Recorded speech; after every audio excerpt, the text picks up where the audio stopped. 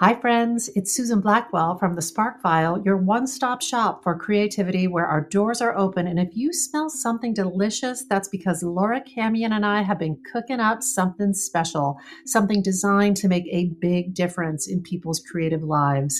Enter The Brave Creative, a free 5-day guided adventure to rediscover the vitality, energy, and possibility in your creative process.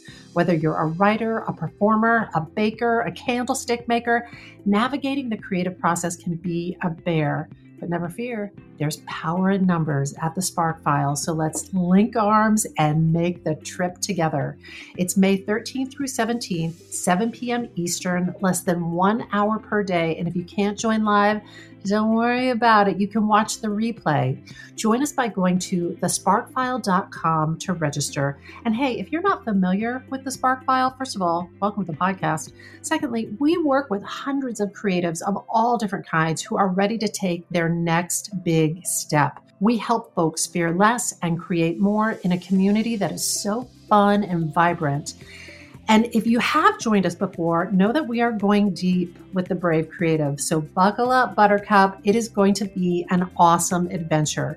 Go to thesparkfile.com to register, but do it soon because it all starts May 13th. Thesparkfile.com. Register now. The Sparkfile podcast may contain profanity and other adult content. Please use your discretion. When I bump into something that inspires me, I dump it in my spark file. Could be something that I want to make or how I want to be. I pump it in my spark file. I jump into my spark file. Let's open up the spark file. Welcome to the Spark File, where we believe that everyone is creative, but smart creative people don't go it alone. I'm Laura Camion. And I'm Susan Blackwell, and we are creativity coaches who help people fear less, create more, and bring their creative visions to life. If you are an OG member of the Sparkfile community, welcome back, Sparkler. If you're joining us for the first time, what? Welcome, new friend. Know that just by listening to this podcast, you are joining a warm and wonderful clan of creatives. But hold up a second. You may be asking yourself, what exactly is a Spark File? A Spark File is a place where you consistently collect all your inspirations and fascinations. If you're like us and you're making stuff all the time, or you want to be making stuff all the time, you know that if you're not careful, your campfire of creativity can flicker out. But don't despair. We're collecting kindling in the form of fresh ideas, images, and inspiration that spark creativity and pique curiosity. To light a fire under our collective asses to make things like this podcast. Or an intentionally cultivated healthy skepticism while maintaining an open heart full of wonder and possibilities. That's a magic trick. Interesting. Every episode, we're going to reach into our Spark Files and exchange some sparks. And from time to time, we're going to talk to some folks who spark us too. That means we have more sparks than we can possibly use in this lifetime. We do. So if something lights you up, please, we encourage you to take that thing and make something out of it. So without further ado, let's open up The Spark File. Hi, Laura Camion. Hi. How you doing, Susie Q? I'm doing pretty good. Pretty good. I like to hear that. I feel good. I'm not sure when this podcast will post, but we're in the middle of sort of a whiteout blizzard right now. A squall. A squall. And it's crazy because today you and I sat down to prepare to lead our creativity group. Yes. And I looked out the window and I was like, is there teeny tiny snowflakes in the air? And I was like, oh, look, teeny tiny snowflakes. And I sat down and within, I'm going to say 45 minutes, I looked back out and it was fully blizzing out and collecting on the ground. I guess I hadn't looked at the weather. Unbelievable. Weather talk. It's weather talk. I was debating whether or not to say this, but you know what? I'll continue on with weather talk. Uh-huh. We were in the middle of our class and luckily I was on mute And that emergency alert came on about the squall. On your phone. And on my phone, I shut it off. Yeah. And only moments later, literally the windows like flew open. Because they're like doors. The windows are like doors. So they like flew open and it was like a crazy swirl of like instant snow and strong winds. Did you run downstairs and shut the windows? No, I stayed right here, watched it happen while I was in class, like pretending to not be distracted by anything.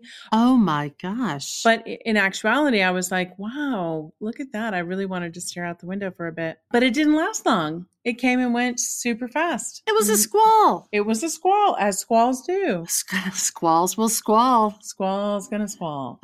Anything else going on? Any other excitements? We started our Ignite group, and I have to say they have ignited my imagination and my excitement. It's really thrilling. It's an 8-week program, and we're already 2 weeks into it on the day that we record this. And I just am so fucking thrilled to be spending time with these incredible human beings and incredible creatives. Yeah, they're pretty fantastic. It lights me up. Yeah. So that kind of stuff is going on. What's anything else going on with you? It's so funny. I'll be honest, like you and I are creating some new things. We're trying some new things. And this week, for some reason, it kicked up some real fear and some anxiety about like, what if I fail? What if we fail? And we had a great guest teacher last week who shared this amazing spark with the group. It's called a study, but it's like a 16-minute short film that these European artists made. They paid people the equivalent of like $30 to real people, ad in the newspaper, paid them to come and climb the ladder on this 10-meter diving platform that like goes down into just like a normal swimming pool. And then they filmed the results. It's on the New York Times website. It's called 10-Meter Tower. Oh, yeah. And it is one of the best depictions I've ever seen of standing at a creative crossroads. Well, just metaphorically speaking, standing at a crossroads and deciding whether you're going to take a leap, take a risk, or climb back down the ladder and kind of like take a safer route. Now, there's sometimes when it's the right thing to do in the creative realm, it's the right thing to take the safer route. But I like to believe that if you habituate taking the constructive risk, if you habituate that throughout the course of your life, it really can change the trajectory of your creativity. And I feel like this week I am standing on the 10-meter platform. Oh, interesting. This week. Yeah, this week. For some reason, it all just got really real for me. And I'm sort of processing through that.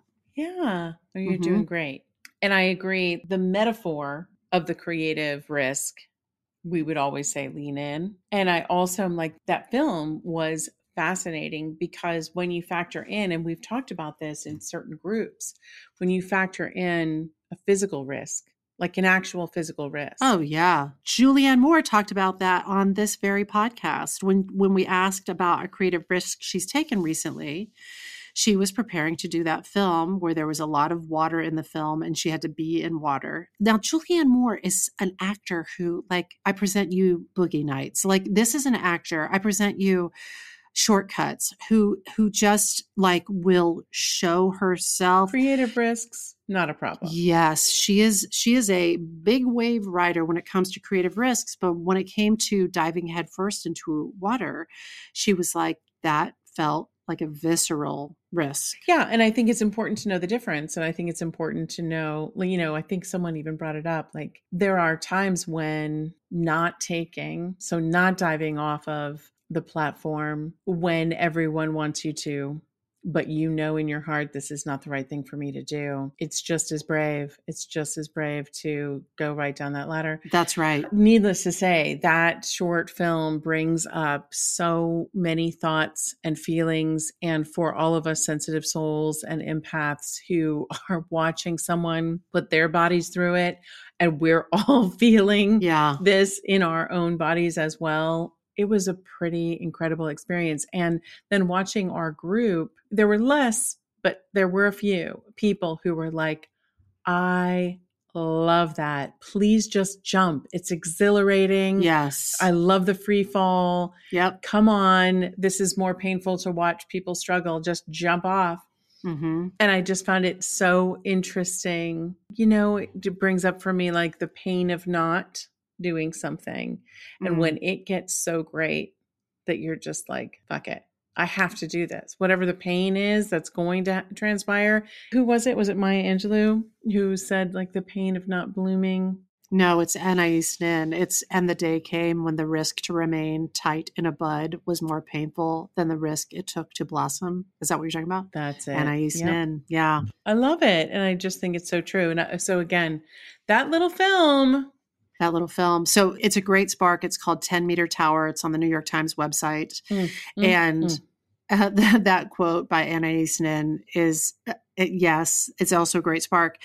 And I just want to say to anybody who is listening or gives a shit, you know, we don't just talk about this stuff. We're also challenging ourselves to do it as well. And I am just really feeling it this week. You're feeling it. I'm really feeling this visceral fear. It's a heady brew. It's like a little combination of fear of failure, fear of success, honestly, fear of rejection.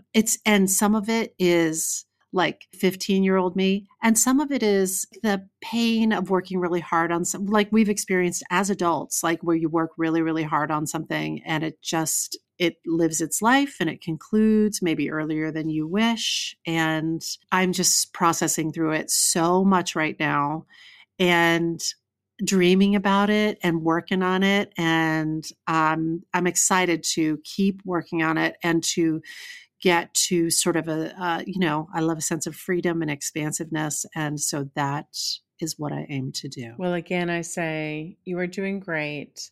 And the beauty of being in a partnership with Susan Blackwell is that there's going to be transparency. There's going to be honesty. There's going to be communication. There's going to be authenticity, and I appreciate it. She sounds pretty great. I don't know who that gal is, but whenever she gets back, let me know. Well, I appreciate your support. You've been a absolute dreamboat. Hey, ditto. As I have just been writhing on the ground, metaphorically speaking. No, you hide it well if that's what's happening, because it doesn't show. I only know that it's happening because, again, you're communicative about it and you tell me that's what's happening on the inside. And, you know, what's that quote? He who smelt it, dealt it. You smelt it, you dealt it. You know, that didn't come to mind. Oh, I'm sorry. But if it's mentionable, is manageable. Fred Rogers. Yeah. And so you always mention, which makes it all manageable, which is really wonderful. Oh, thanks, Suze. Shall we spark? That was our spark for the day. Thanks, everybody. Good episode. Bye. All right. I've got some stuff for you. I wanted to ask you. I don't have to ask. You're someone who has spent a fair amount of time at Grand Central Station in New York or the bus terminal at Port Authority. I sure have. Am I right? Am I right, ladies? I sure have. Well, I am positive then. I am absolutely positive when I tell you this quick story, you're going to say, oh my God, me too. But I will tell you nonetheless for our fair listeners. So when I first moved to New York City in the 90s, yes, the turn of the century, the late 1900s, as the kids like to say. In the late 1900s, when I arrived in New York, I was walking by Grand Central one day when someone came up to me and they were impeccably dressed. They were also in tears. They were embarrassed. They said they'd lost their wallet, someone had taken it. They didn't know. Oh boy. But they needed to get home and they just needed ticket fare to Connecticut. They could mail me back the $5 if I could just help them. And they seemed so reasonable. Like, I thought this could happen to me. Yeah. I mean, genuinely, you could lose your purse in New York and be like, what am I going to do? Yeah. So I gave them $5. Now, I did feel less inclined to give them my address. Yeah, no shit. Yeah. So I said, you know what? Just keep it. I believe in good karma. And I left that day feeling like, I don't know, it felt good that I had helped someone. And years later, And if you know me, it's fucking astounding that I remember either one of these incidents because there's just so much lost to my memory. But I remember this so crystal clear. Years later, I'm talking 10 or 15 years later, I'm walking by Grand Central Station again, and a person comes up to me, perfectly dressed, in tears, embarrassed, saying they had lost their wallet. And as they're talking, something in my brain just clicks into place. I've heard this story before, and not just a similar story, this exact story, line for line, tear for tear.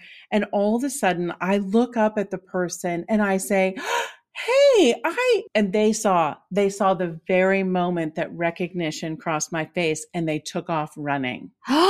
They took off running. And I was so pissed. It made me feel a little bit taken, but also a little bit like I'm kind of becoming a real New Yorker because I'm not so easily fooled. Okay. Can you say again? It was 10 to 15 years between the two incidents? Yes. I am telling you, it was years later. Jesus. Years later. And I was like, what a weird memory to have been tucked away somewhere of all the things that I've experienced in my life, like a transaction that took place between me and a person 10 years before. It was super short. I'm telling you, you don't see that kind of longevity at jobs anymore. That is impressive that person had the same job for so long. That is correct. Or maybe they cycled through different gigs, if you will, different stories, but they were back with this story. Other iterations of this kind of story include, my boyfriend has just been in a car accident. I just need taxi money to get to the hospital. That sort of like frantic. Yeah. And the whole con relies on our desire to be a good Samaritan. Like it hinges on the fact that one, I could imagine myself being in their position, meaning it's plausible that they're an innocent person with just a bit of a problem, and a relatively small effort on my part would have a huge payoff for them. Right. And that made me feel good. Like $5, I can spare that. And that means this person is going to get home. There were no cell phones. This was pre-cell phone. So just being able to get themselves on a train back to Connecticut. It's a simple story. It's one that it goes on train stations everywhere. Wow. All day long. Can I just say though, like getting yourself dressed, you said impeccably pulled together, and then whipping up that, listen, I've been a professional actor for a long time. That's a little bit of work. The emotions. That is work. Yes. The emotions. And all day long, and looking for the right people like to target and spacing it out so that you don't, like the same person isn't sort of near you on the sidewalk. Yep. I'm telling you, I will never forget the moment that I recognized it in my brain. My brain pulled that memory, and that they recognized in my face when I go, hey, and they're off. Wow. That's all they needed to hear. They knew what was happening inside of me. I mean, I'm sure they didn't know it was 10 years ago that they talked to me, but I knew when it was. Wow. Again, I felt a little embarrassed, but I also felt a little bit, like at a certain point of like, oh, well, now you can't fool me now because, I've been in New York too long, and I'm legit now. So none of that little shenanigans are going to fly with me. But at the time, the first time I fell for it, and it's a simple fucking con. So Suze, I don't know if you've been on Netflix lately, but I took a spin around the homepage this week, and I have to say, it feels like con men and con women are really having a moment lately. Have you watched Inventing Anna or the Tinder Swindler? I have watched neither. I believe that I auditioned for Inventing Anna. Oh, interesting. I did not book it. Okay. Well, but I'm not mad about it. She's actually been in my Spark file for a minute, so I'm very, very excited about this. Well, we'll touch on her a little bit, but I'm happy to talk even more about it. It's pretty fascinating. But for those who are just tuning into the cultural zeitgeist, here's the scoop on these two stories. Inventing Anna is a series inspired by a true story although they do take that playful tactic of saying all of this is true except the parts that aren't. Right. Yeah. And it's all about a woman who came this close to conning the biggest bankers in New York City into loaning her $40 million. Fuck. She convinced all of New York society that she was a German heiress, that she had a huge trust fund. She lived in hotels. She tipped $100 bills. She traveled extensively with friends when in reality, she never had a dime. She stole from Peter to pay Paul and managed to stay one step ahead. She had dreams of creating a new social club in New York, even more exclusive than Soho Club, and she only needed $40 million to make her vision come true.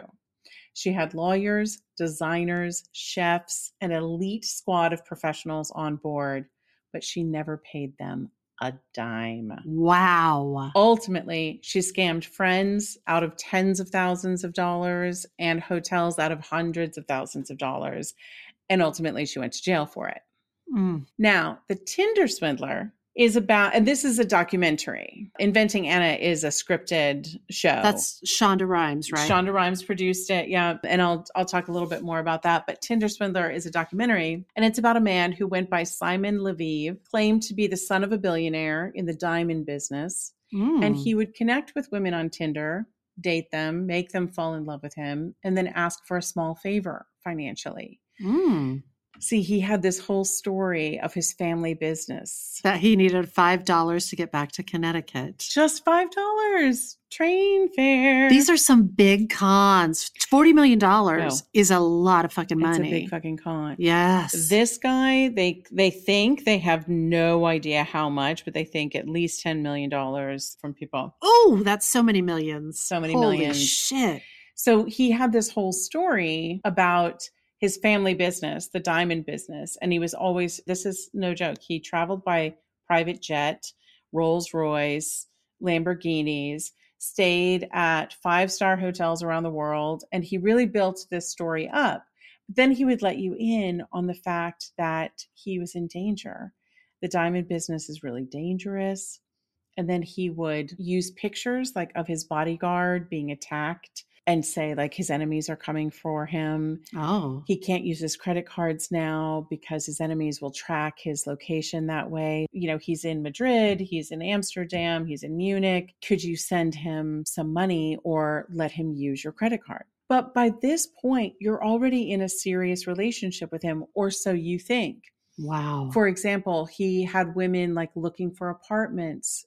So the intention was like, listen, we're moving in together. The budget for the apartment is $15,000 a month. Go and look for them. Find a place for us to live. You're talking about marriage. So it doesn't seem that unreasonable at first that he would turn to you. Yep. And by then you're absolutely convinced he's got the money to pay you back. Because how the hell, like you're in these 5-star restaurants where he orders the entire menu, these 5-star hotels, like it's amazing and very lush.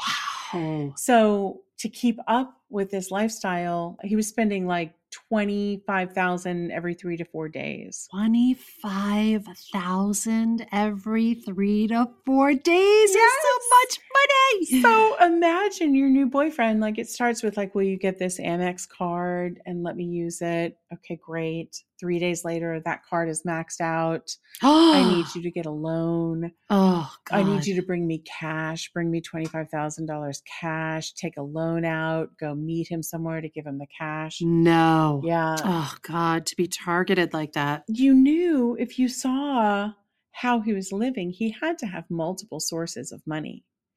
And sure enough, he was always swindling money from more than one woman. It was like a Ponzi scheme. The money that you're loaning him is paying for him to wine and dine the next woman, who will eventually be paying for him to wine and dine the next woman, and so on and so on. Oh my God, it seems exhausting. So he eventually got caught and he got sent back to Israel, where he had fled many years ago because he was being charged with a fraud crime there. One where he had written checks, like company checks, and defrauded a company. So he finally like went back and had to pay for his crimes there. But many of the women that he stole from are still paying off the debt that he created for them.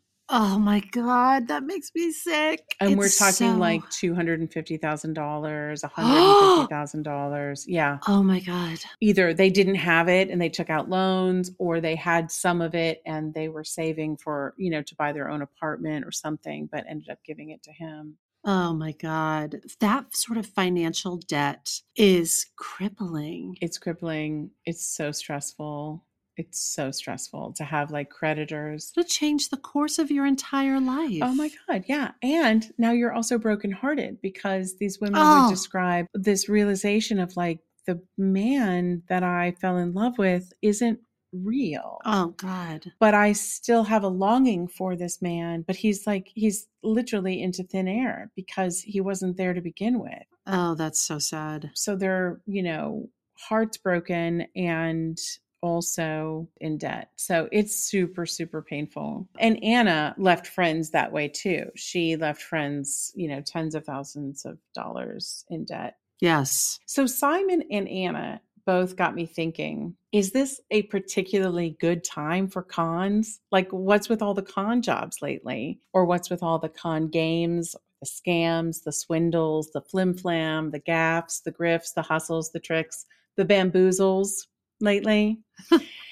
A con by any other name is still a con. And by the way, did you know con refers to confidence in this context? Confidence game. Confidence it's a man. Confidence game. Yeah. I think that I knew this recently, but long before, I think I thought for a long time it had to do with cons as in convicts.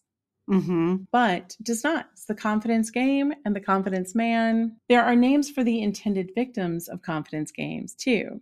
They are suckers, mugs, stooges, rubes, or gulls, from the word gullible. Others simply call them idiots or imbeciles, which is a real shame because the tendency to victim blame, I think, is real. And it exists because none of us want to believe that we would fall prey to a con artist. That's right. But we'll get into more of that in a moment. In an article in The Atlantic by Rachel Monroe, I read this. Americans love a con man. His blithe refusal to stick to one category or class, his constant self-reinvention, the confidence man, and yes, he is almost always a man, takes one of America's foundational myths, you can be anything you want to be, to its extreme. The con man, the writer Lewis Hyde has argued, is one of America's unacknowledged founding fathers. Con men thrive in times of upheaval. Transition is the confidence game's greatest ally, Maria Konnikova writes in The Confidence Game, an account of how swindlers manipulate human psychology. There's nothing a con artist likes better than exploiting the sense of unease we feel when it appears that the world as we know it is about to change. She goes on to underscore how cons thrive when we're in the midst of fast change. Think the gold rush, the quote-unquote westward expansion. Everyone's way of life was in upheaval. They thrived during wars, political change, and revolutions, anytime the general population is feeling uncertain. And the thing is, Maria Konnikova's book came out in 2016, and the world has only gotten more uneasy since then. Oh my God. I started thinking about this idea of con men thriving in times of upheaval. And I remember living in New York City on 9/11, 2001, and the uneasiness that followed for months, if not years. And slowly over time, I remember hearing stories of things that people did that I couldn't even conceive of. I heard about the companies that scammed people with opportunistic charities cropping up to support the families of 9/11 victims. Oh, God, that's dark. I heard about men who would, go to bars and claim to be firefighters because they wanted some of that hero glow to surround them. Oh my God. Or even that people used the opportunity to disappear and fake their own death in order to escape their debts or the lives they were living or get the insurance money. That's right. I mean, I'd never even considered those crimes before. Like, those were things that were not in my brain. Maybe I was naive, or I just don't have what it takes to be a criminal mastermind, apparently. But I had literally never even thought of those things. And now we're living through a pandemic.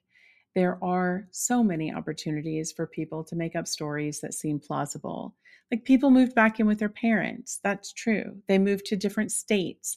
They lost jobs. They quit jobs. All these things like really happened. So it's hard to fact check certain details. It's a time that is ripe with possibility. I'm slow but trainable. Even I can see there's opportunity for con games in this moment. So these periods of upheaval really prime people to be vulnerable to scams. Here's a look back, again from the Atlantic article. The first great era of the American scam artist, the period when the confidence man got his name, began in the mid-19th century. That's the mid-1800s. Girl, I was like, so 1950? Good Lord. Mid-1800s. Okay, got it. The country was rapidly urbanizing. Previously far-flung places were newly linked by railroads. Americans were meeting more strangers than ever before, and thanks to a growing economy, they had more money than previous generations. All of those strangers, all of that cash, resulted in an era powered by trust, one that Mark Twain satirized for its, quote, unlimited reliance upon human promises. And of course, we live in an age now, the age of the internet and social media. Are we meeting more strangers than ever?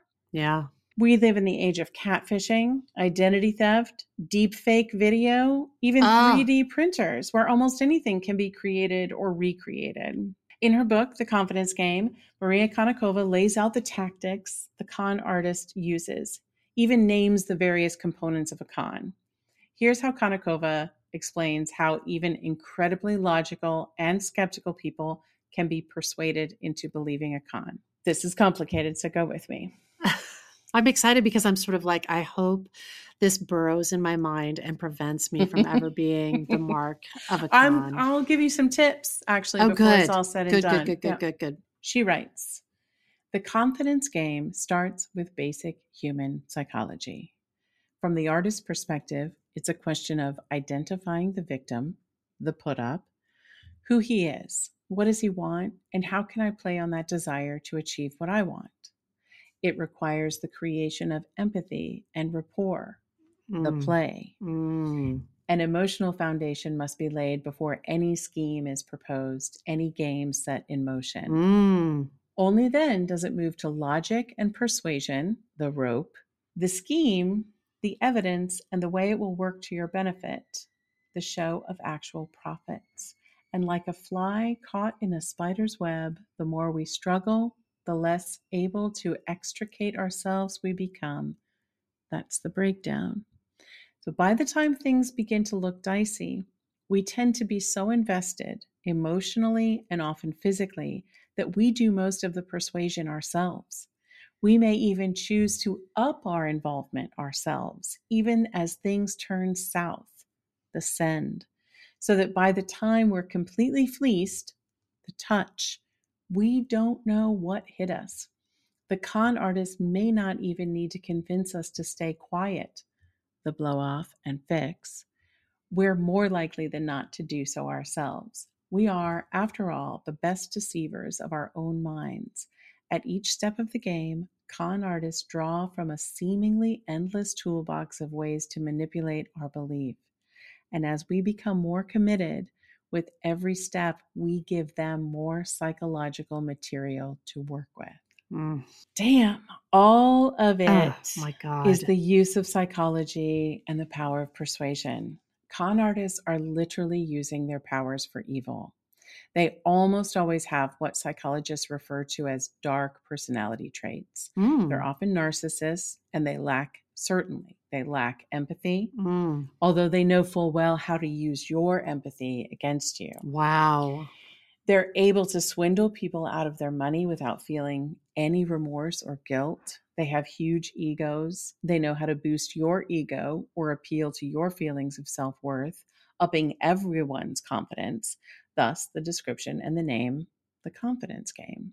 There are millions of kinds of con games and scams, but they all fall into one of two categories, the short con and the long con. So yours was the short con. Mine was the short con. But it sure started with the empathy piece. Like, it sure did. Oh my God. Just like it's such a pattern. Amazing. So short cons typically happen in just one encounter. This might include, as you say, the train station ticket I told you about, or other popular cons like the white van speaker scam, where supposedly extremely valuable goods are sold for a fraction of the price, usually from the back of a white van, because they're overstock or the boss doesn't know I'm selling these, etc. But really, they're a cheap knockoff, and you won't discover that until after you've bought them. Wow. Or a badger game, which is where they try to get a person in a compromising position and then take photos or videos, and those will be leaked unless you pay the blackmail money. Jesus. Oh my God. The melon drop, where a person is carrying something very valuable. They get you to bump into them. They drop their item of value and you feel terrible. You pay them money to make up for it. Of course, the item was never valuable in the first place. Like it was a fake bottle of wine or it was a cheap pair of sunglasses that they've convinced you is Prada glasses or whatnot. Yeah. Or even a classic pigeon drop. Pigeon drop is where two con men work together to get you to give up a certain amount of money because you think even more money is coming to you. An example of that is like, let's say you work at a gas station. A man comes out of the restroom and he has this pearl necklace in his hand. He's like, hey, I found this box, this beautiful pearl necklace. I think someone left it in the bathroom. And I'd love to get it back to the person. I just don't know what to do. The phone rings. You answer it. It's someone saying, hey, I bought my wife a pearl necklace. I think I left it in the bathroom of the gas station. I want to offer a $200 reward if anyone finds it. And you say, well, this is great because it has been found and you could come in and give the $200 and we'll get your necklace back to you. This is all working out. You hang up the phone.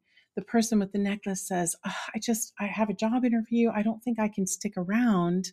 Why don't I give you the necklace? You just give me $100. And then when that guy comes in with $200, you can keep it. You give $100 to this person, they leave. And guess what? No one ever comes in to claim the necklace, which you now see is just a cheap old necklace. And the $200 never shows up. So you just gave $100 out of the cash drawer. Yeah, it just seems like so much work on the part of the con artist. I'm just sort of like, but if you're a narcissist or I don't know. Apparently, like just psychologically, they have a thing about like not working for the man. Like they think that anyone who has like a real job is a chump. Yeah. And they take pride in gaming the system. Wow. So it is their job. Yeah. So those are short cons. There are many, many, many more short cons, but long cons take much more effort, like long periods of trust building and interaction, but then also much bigger payoffs. Both Anna Delvey and the Tinder Swindler were long cons.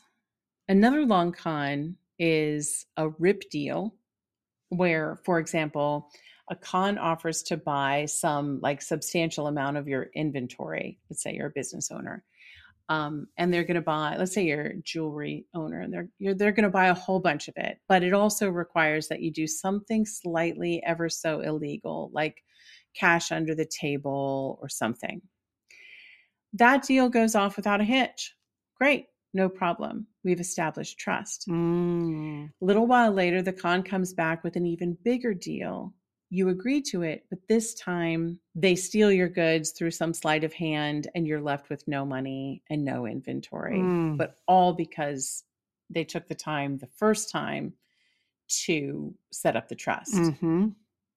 And of course, a very popular long con is the Ponzi scheme, where people are lured into investment schemes where the profits of the early investors are paid by new, more recent investors, but there's really no profit at all. It relies on new people coming in and giving their money. Did you see the Bernie Madoff film starring Robert De Niro?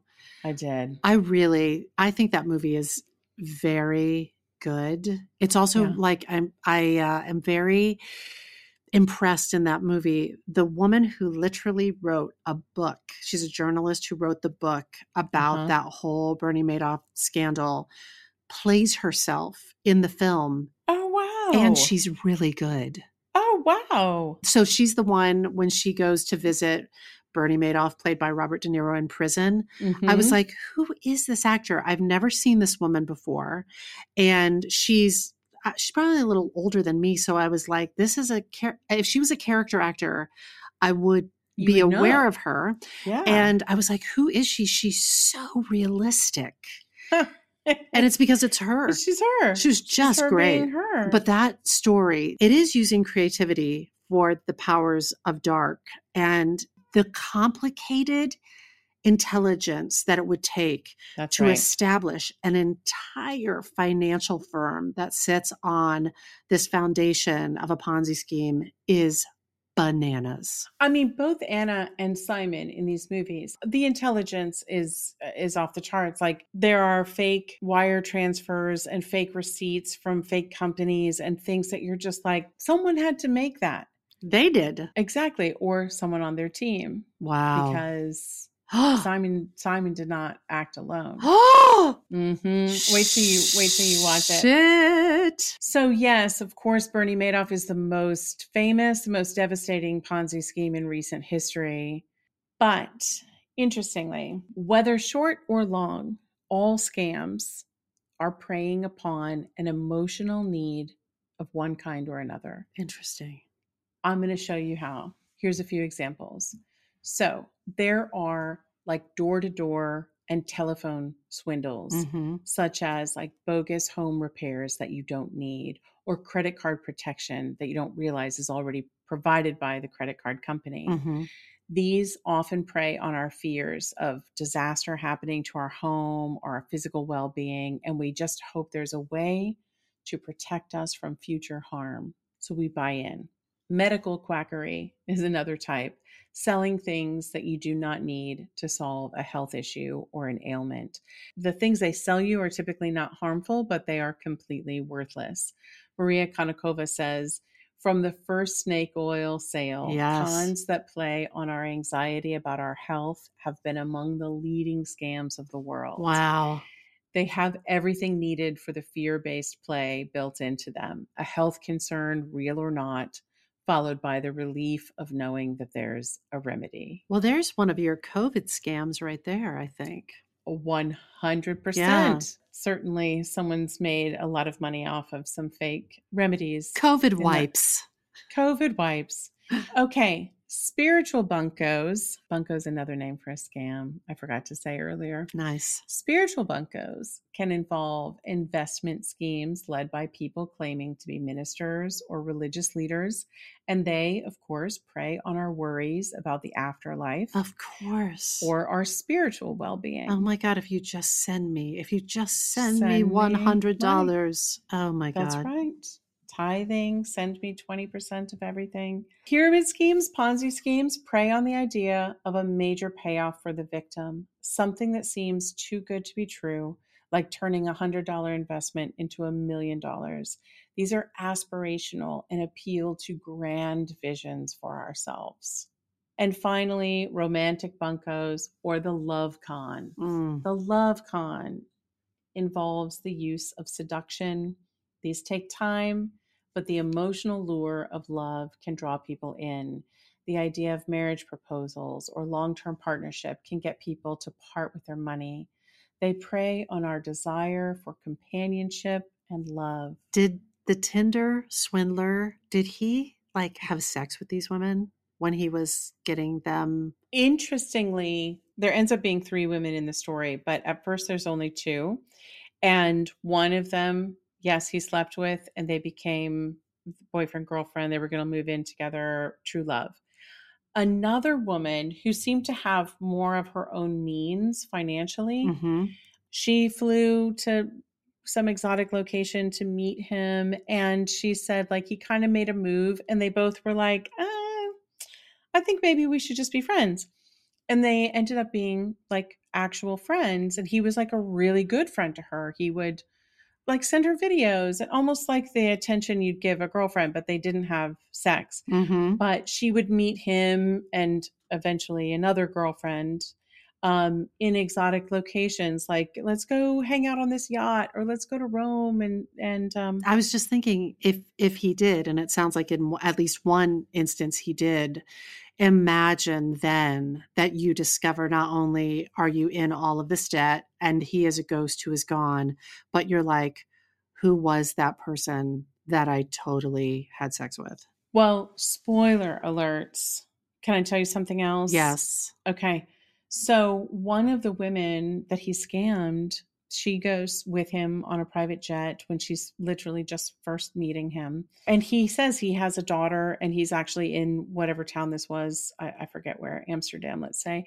And he has a daughter with a woman who is not they're not partners anymore. It's an ex. But she's here in town, and they're going to be on the flight with them as well. So here's this woman on essentially her first date with this guy. This ex of his is there with their daughter. Mm-hmm. That woman was swindled by him as well. And we don't have an answer to this yet. No one knows, well, why the hell was she helping him with this swindle now when she knows what the hell he's up to? The answer could only be that he agreed to continue to pay for the child or something. But it's fucked up. But that's what I'm talking about. Like you said, you'd have to be wildly intelligent, but to keep all of these balls in the air and multiple grifts going at the same time. Do you remember that scene in The Grifters when he's not one of the three central grifters, but one of those con men just starts to crack up, and he's like on all fours barking, like he's like losing his mind. And Annette Bening is just like pleading with him, like trying to calm him down. It's just like, together. Yeah, like the brain broke. Well, one interesting thing is that this guy, Simon, he would use the same story and the same pictures. So like he would send pictures of his bodyguard with blood coming out of his head and say, we got attacked last night. My enemies are after me. I don't know what we're going to do.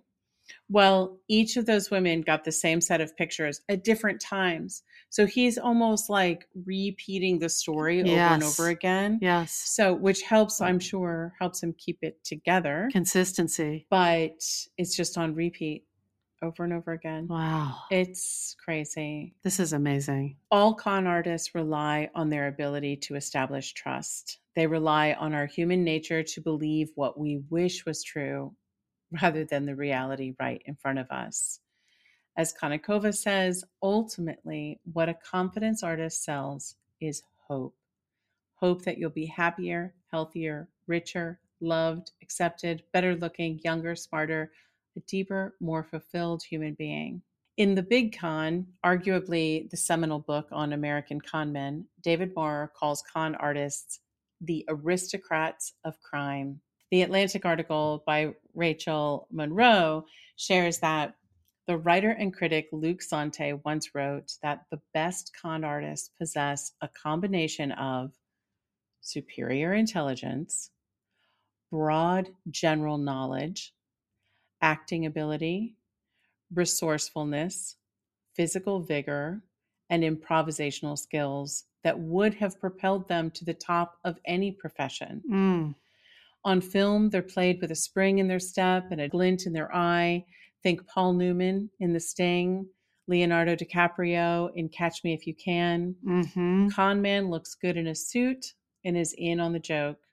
Humor is never very far from the heart of the con, wrote Sante. And who doesn't want to be in on the joke?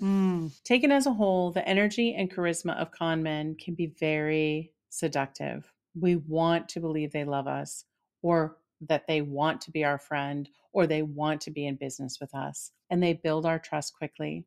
These are the tips. These are the things you can look for, Suze. Give me some tips. The tricks that con men use to establish trust can vary, but here's a few thanks to an article in Reader's Digest. They get you talking a lot. And as you feel comfortable, you reveal information about your values and your religion, your politics, all of which they affirm and appear in agreement with you. And they will use this information in the con. They are very, very, very good listeners. And Suze, it is always shocking to me how very much we all just want to be heard. Yeah. Yep. Never underestimate the power of that desire to be heard. Yeah. Con artists take advantage of that desire. They mimic your posture. These are those like super subtle mirror neurons activated, and your mind begins telling you that we have so much in common. And it activates feelings of empathy and belonging and literally allows the con artist to get closer into your physical space. They say your name. There are very few things as powerful as hearing your name. It's often surprising and disarming. In a card game, the dealer might even say your name to distract you from their sleight of hand. Oh. So because you would probably look up and make eye contact when someone says Susan. So it's a little magic trick in and of itself. Wow. They have social proof and they can call on their friends to let you see it. And if we see that someone else is doing it, we feel more trustworthy. Like in the case of the Tinder Swindler, like I said, on that first date, he had an entire entourage with him, including an ex-girlfriend, the mother of his child, and his daughter. Yeah. For Anna Delphi, the more that like the lawyers saw that she had the approval of these designers, and these designers saw she had the approval of these chefs, and on, like everyone jumped on board with their services and their sign off of like approval of her just based on the fact that they saw her with someone else. Yeah. Con artists reveal their flaws because we are more likely to trust people who have revealed their imperfections. For so many of these women, the fact that the man revealed things that they wanted to help him fix. Oh my gosh. They saw a vulnerable man who needed help, and it appeals to our empathetic side. They let you win, at least for a little bit, or they like pay for things at first. This is classic. They let you win something. Maybe it's money, but it might also be affection or social standing. Like the women who hung out by Anna's side first got a taste of this high luxury life before Anna started asking them for help. Yes. Next, there is often a time limit. Like Simon, the Tinder swindler, on the first date, he says, I'm only in town till tomorrow. We're headed on a private jet right now. Do you want to come? It's disarming and your defenses are down. You don't have time to overthink it or analyze it at all. They dress the part. Anna and Simon were both decked in luxury. So no one doubted they had the money. They were good for it. Other cons involve like military uniforms or doctor scrubs because we immediately trust. So those are some ways that they establish trust. Here's the thing though, Laura, as you're talking, I'm like, if you take out the dark personality traits and you take out the con, I'm like, those are also the hallmarks of like positive relationships. Like, again, pulling out those dark threads, it's sort of like you do look at somebody as a whole, you look at the people around them, you look at the ability to listen and connect. Yeah. And I'm just sort of like, oh boy. And Suze, that's how it's done. Yeah. Like if I met Wes or you met Nathan under different circumstances, like we might be like, yeah, I mean, I don't know. All signs are there that he's a great listener and he remembers things that I tell him and he shows up when he says he's like, if a con man does the exact same thing, it is very hard to discern the difference. It's just occurring to me now that within the last 24 hours in this house, I have said to Nathan, I think I've said to Nathan, like, this is a long con. We're playing the long game. Like, this is a long con. Yes. You know, just because it's like, he's so great. Like Nathan is just so great and he does so much. And, you know, he just contributes like so much of his creativity and he's just awesome in this house. And I'm just like, this would be hilarious if he was doing all of this for some big payoff. I think I said this when he's like the floor, we're doing some work on the house and the floor was torn up and he is like, literally up to his waist in like, just like dust and dirt. And I'm just like, you're grifting me, aren't you? This is the long game. This is the part where you're like really great and like fixing a house with your bare hands. When we flip this house, that's when the payoff comes, and I'm taking the money and running. My God. That's a whole lot of work. Oh my goodness. A whole lot of work. Well, what is really interesting is that combination of like, yes, con men look and behave a whole lot like the people we trust. Yeah. And then on top of that, we have a tendency to believe that we're too smart to be taken by a con artist. We're drawn into stories of people being conned, and our brain wants to sort out like what mistake they made in believing that person so that we can convince ourselves, oh, see, I wouldn't have bought that line. Not for a minute. No way. I would have been out of there. Not this one. No siree. Yeah. But not so fast. Again, Konnikova writes, everyone has heard the saying, if it seems too good to be true, it probably is. Or its close relative, there's no such thing as a free lunch. But when it comes to our own selves, we tend to latch onto that probably. If it seems too good to be true, it is, unless it's happening to me. We deserve our good fortune. I deserve the big art break. I've worked in galleries all my life and I had this coming. I deserve true love. I've been in bad relationships long enough. I deserve good returns on my money at long last. I've gotten quite the experience over the years. The mentalities of too good to be true and I deserve are unfortunately at odds, but we remain blind to the tension when it comes to our own actions and decisions. When we see other people talking about their unbelievable deal or crazy good fortune, we realize at once that they've been taken for a sucker. But when it happens to us, well, I'm just lucky and deserving of a good turn. She continues on. We get also a unique satisfaction from thinking ourselves invulnerable. Who doesn't enjoy the illicit glimpse into the life of the underworld and the satisfaction of knowing that clever old you would be smarter than all that you can laugh at the poor sap who fell for something so obvious and still be safe in the knowledge that you are keener, savvier, more cynical, and skeptical. They may fall for it, but you never. And yet, when it comes to the con, everyone is a potential victim. Despite our deep certainty in our own immunity, or rather because of it, we all fall for it. That's the genius of the great confidence artists. They are truly artists, able to affect even the most discerning connoisseurs with their persuasive charm. A theoretical particle physicist or the CEO of a major Hollywood studio is no more exempt than an 80-year-old Florida retiree who guilelessly signs away his retirement savings for a not-to-miss investment that never materializes.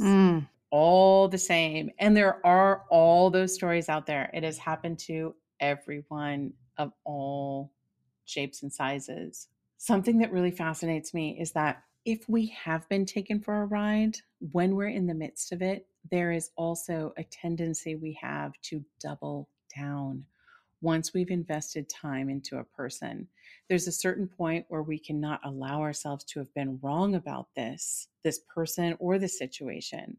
Konnikova says, the more and the longer we've invested in something, the more likely the sunk cost argument is to get the better of both of our reason and our perception. Once we're in the game, it's easiest to follow the path of least resistance. It justifies what we've already done and reduces the effort we need to make going forward. The deeper we get, the more difficult psychologically it becomes to extricate ourselves or to see that we're even in need of extrication. All of the factors are aligned against us. So this is what I think it makes it so difficult. Like, if we see a friend or a loved one who we think is being conned, you can't get them to see it. You just can't. It's so frustrating. And then if and when the whole con is revealed, So often people don't report it because we have this tendency to blame the victim. And for love cons, Suze, love cons in particular, we blame the woman. They get attacked for being so stupid. Only 15% of love cons are even reported. Wow. Because people are embarrassed. Yeah. And the police often say, well, this isn't criminal. This is a civil case at best, because how do I know you're not just a bitter ex-girlfriend? Oh my God. I'm so surprised by how often that trope works in so many situations. Oh my God. Our willingness to just believe that they're like, oh, crazy ex-girlfriend or bitter ex-girlfriend. Like, would you not be crazy if this man did this to you? So a lot of people get away with these things because there are nuances. Like even in the Anna Delvey case, they found her guilty of stealing from the hotels because she didn't pay them. But they found her not guilty of stealing from her friend Rachel when she put $67,000 on Rachel's credit card, because it's really hard to prove technically. Rachel offered her card. She thought the hotel was just going to use it as a hold. So the lines get really blurry, and it's not easy for the legal system to discern. When you think what has happened to Simon and Anna now, sometimes it feels like it may not even be worth it to try to convict them. They destroyed people's lives, but it's really a mixed bag regarding whether or not they will even pay the price for it. On the one hand, Anna Delvey, real name Anna Sorokin, was sentenced to 4 to 12 years. She served 4 and she was released. She immediately got back on Twitter and announced that she was back and looking for $72 million loan for a new business venture. Oh my God. She had a few free weeks in Manhattan, but then she was taken into custody by ICE because she had outstayed her visa in the US. Wow. So she's back in custody now. But on the other hand, Simon is back in Israel living as a free man. Wow. He was convicted of the original fraud from years ago and sentenced to 15 months in jail. He served only 4 months in prison for that old case. And now he's free. He's not been charged or served any time for any of the new cases, including the 3 women in the Tinder Swindler story. Since the show came out, more victims have come forward. He has an online class that you can pay for. He'll teach you the ins and outs of personal and business success. Oh my God. I'm so curious to know what he's teaching there, since he's not ever had like a real job. Oh my God. I think it's probably like an education scam. It's probably an education scam, or it's teaching other people how to scam. Fuck. But all the reports are he's living large again. In fact, he just signed with an agency in Hollywood and is reportedly planning to launch a dating show on TV. Oh my God. Although Tinder has banned him from their site. So there's that. He's not going to be back on Tinder. Also, I just need to say the Tinder Swindler, Wes and I laughed our butts off. We just sat around making up other names. The Farmers Only Fraudster, or the Bumble Bamboozler. So we just That's next in the series. That's next. So what do we make of all of this? First of all, there's so many stories of famous cons, I can't even begin. Oh my God. There's even, I didn't touch on this because I know we're running long on this spark anyway, but there are famous female con artists in history that no one's ever heard of. And that's a juicy role to play, just because smart, savvy, charismatic, as all con men are.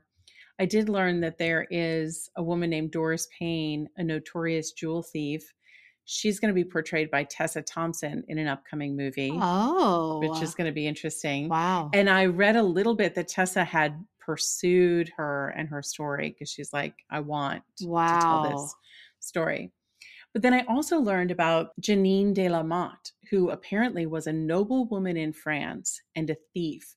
She orchestrated a diamond necklace affair, which was one of several scandals that some people claim led to the French Revolution and helped destroy a monarchy. Look her up. I want to hear that story. There's a novelist named Clifford Irving who wrote a completely made-up autobiography of reclusive billionaire Howard Hughes, claiming that Howard Hughes sat down with him and told him his story. And I just think like that's an interesting concept that you could create a character, a con character who creates then a made up biography of anyone. Jeez. Like I just think that's an interesting way into a story. And again, none of it needs to be true because your con man made this all up. Yeah. So anyway, so many interesting angles to explore.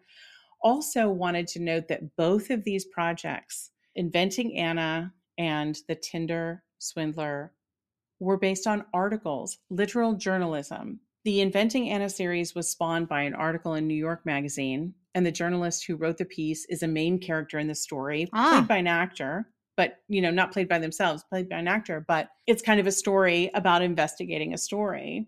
It's scripted, and as we said, it's produced by Shonda Rhimes. And then The Tinder Swindler is a documentary, so it's obviously unscripted, but the journalists who tracked down Simon are a big part of the story. And now I hear that there may be a movie. They may do a movie version of it as well. Wow. So if you're looking for sparks of inspiration, ripped from the headlines, y'all, just reading the news can inspire. Also, I always look at the side characters.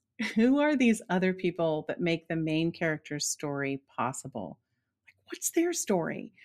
Who were Simon's bodyguard and Simon's business partner, for example? Oh. I'm always interested in a story from the perspective of like the hangers-on or the people in the shadows. I want to know who they are, and could there be a way into the story from that direction? Nice. I think we can always take a deeper awareness of how the very skills that we often use in the creation of art can be used for the powers of good. As we always talk about at the Spark File, please use your powers, and they are considerable powers. Our sensitive souls, our empathy, our acting abilities, our mirror neurons, our improvisational skills. These can all be used for the powers of good or the powers of evil. So let us continue to celebrate the use of these powers to make the world a better place. I want to leave you with these thoughts. Unless you have some things, what do we make of it? Well, what do we make of it? Like, I'm just sitting here thinking about like all the things that have been made of this. It is such rich creative fodder. It's one of the reasons it's also been in my Spark File for a while. I'm so glad you did the Spark. But like, catch me if you can, just from that. Like, so we're talking book, movie, Broadway musical, and what a story. We just watched that film for the first time probably about a month ago. Really? Yeah. So it's kind of fresh in my mind. Awesome. I haven't watched it in a while. Oh, I was just like, the fucking balls and the intelligence that you would have to possess in order to do it is just amazing. There's a few other what do we make of it that I just love. An acquaintance of mine took a hand in producing a documentary called The Woman Who Wasn't There. Which is an amazing I don't want to spoiler because it's just a really remarkable documentary about a 9/11 survivor. I'll just say that. Yes. Okay. And I believe that is on Amazon. And I think also about like the scams and the cons that if you have ever worked in an office, if you've ever been a receptionist at an office, like the calls that come in, just scam calls all day long. Yes. Like a big one is they call, and I remember like training receptionists and assistants and just being like, if anybody ever calls and says, oh, hey, it's so-and-so from the copier leasing company.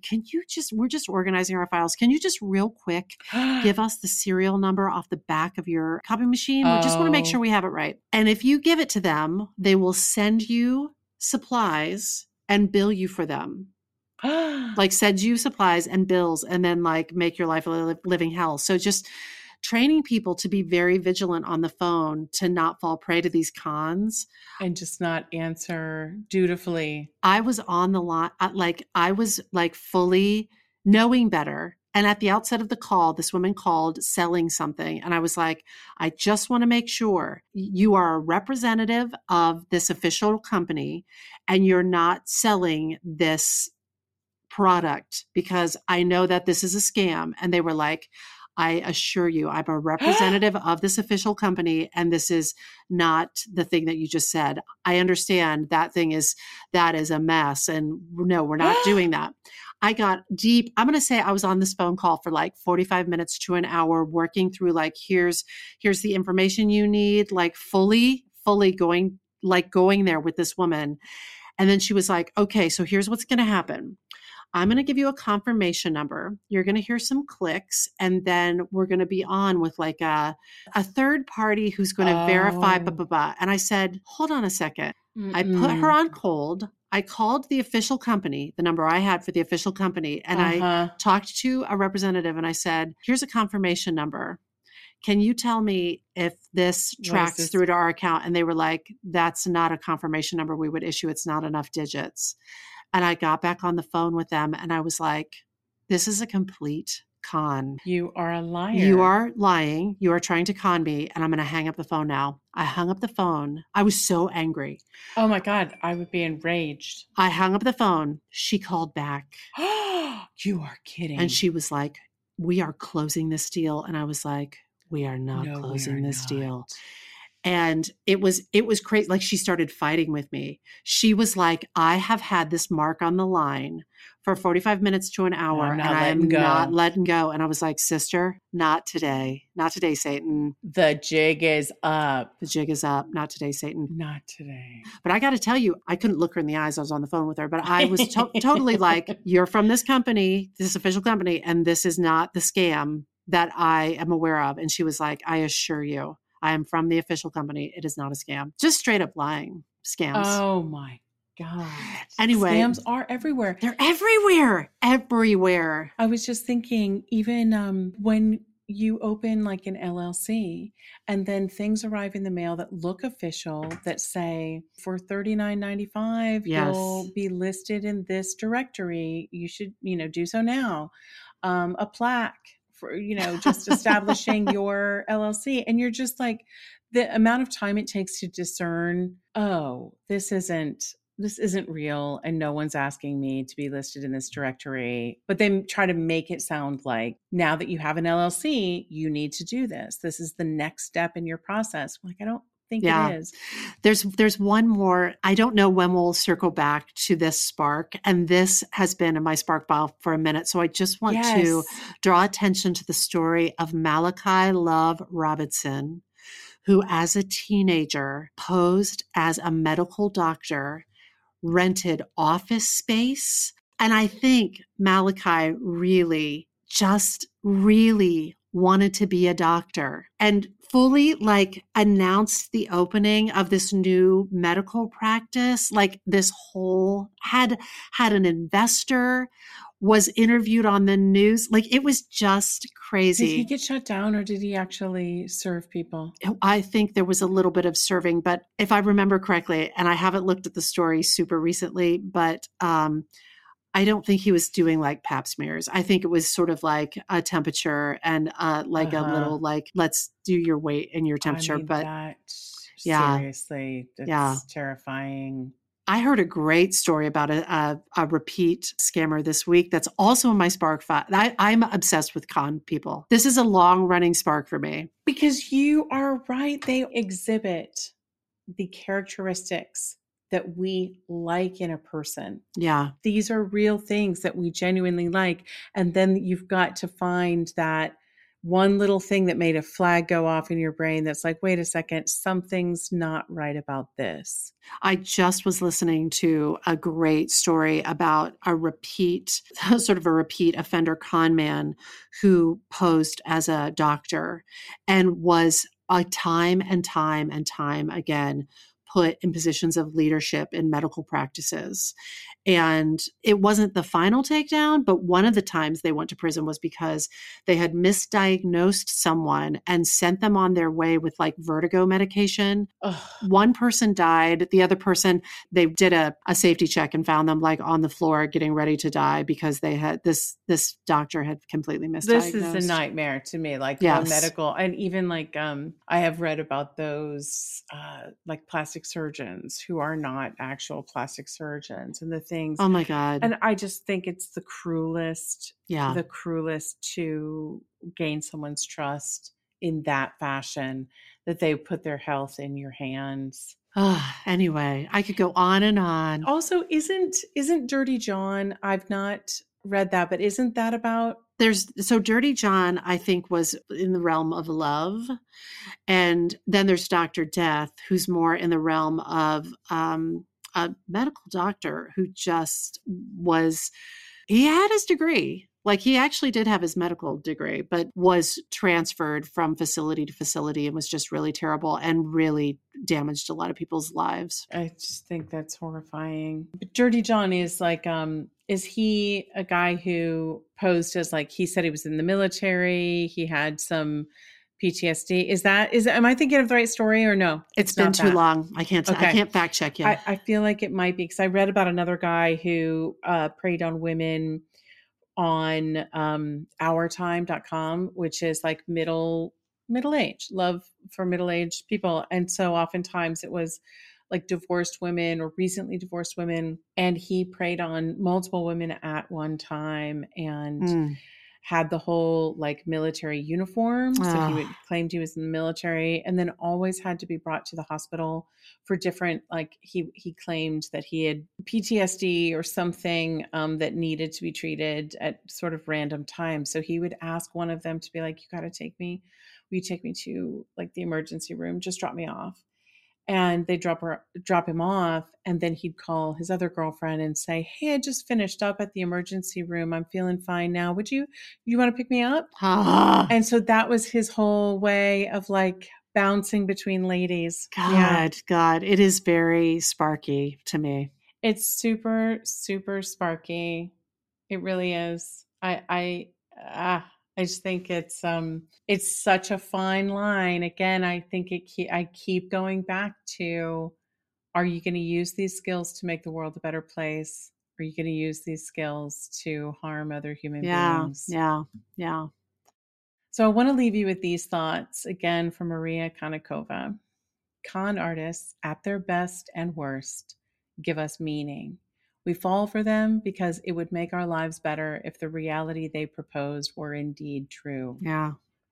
They give us a sense of purpose, of value, of direction. Cons aren't about money or about love. They're about our beliefs.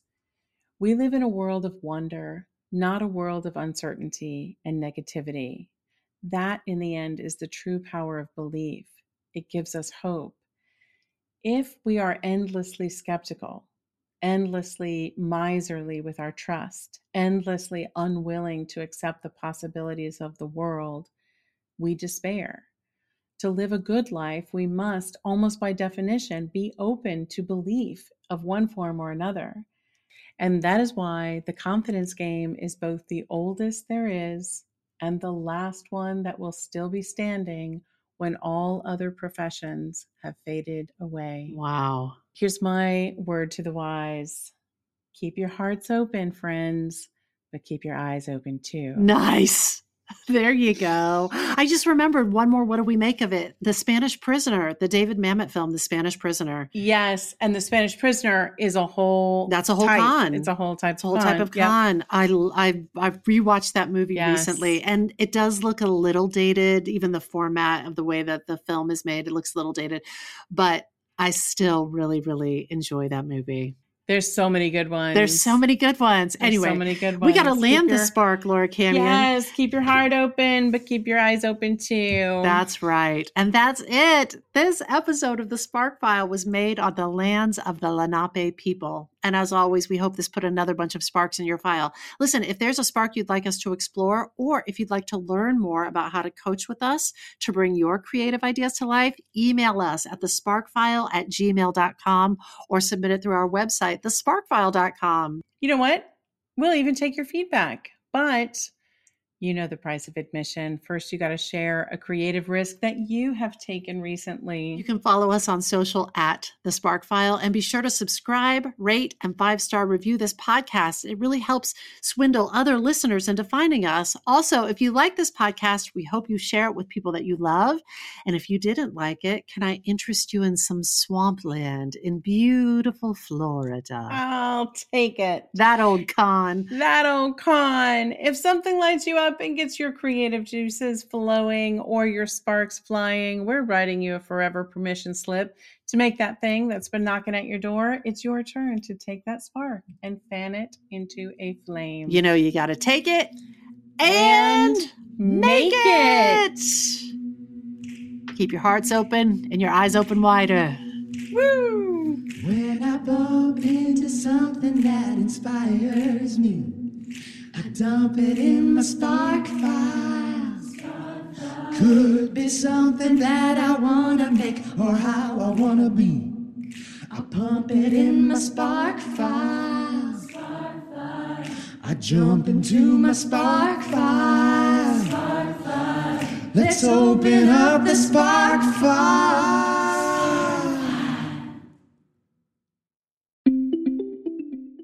Hi, friends. It's Susan Blackwell from the Spark File, your one-stop shop for creativity where our doors are open. And if you smell something delicious, that's because Laura Camion and I have been cooking up something special, something designed to make a big difference in people's creative lives. Enter The Brave Creative, a free 5-day guided adventure to rediscover the vitality, energy, and possibility in your creative process. Whether you're a writer, a performer, a baker, a candlestick maker, navigating the creative process can be a bear. But never fear, there's power in numbers at the Spark File. So let's link arms and make the trip together. It's May 13th through 17th, 7 p.m. Eastern, less than 1 hour per day. And if you can't join live, don't worry about it. You can watch the replay. Join us by going to thesparkfile.com to register. And hey, if you're not familiar with the Spark File, first of all, welcome to the podcast. Secondly, we work with hundreds of creatives of all different kinds who are ready to take their next big step. We help folks fear less and create more in a community that is so fun and vibrant. And if you have joined us before, know that we are going deep with the Brave Creative. So buckle up, Buttercup. It is going to be an awesome adventure. Go to thesparkfile.com to register, but do it soon because it all starts May 13th. Thesparkfile.com. Register now.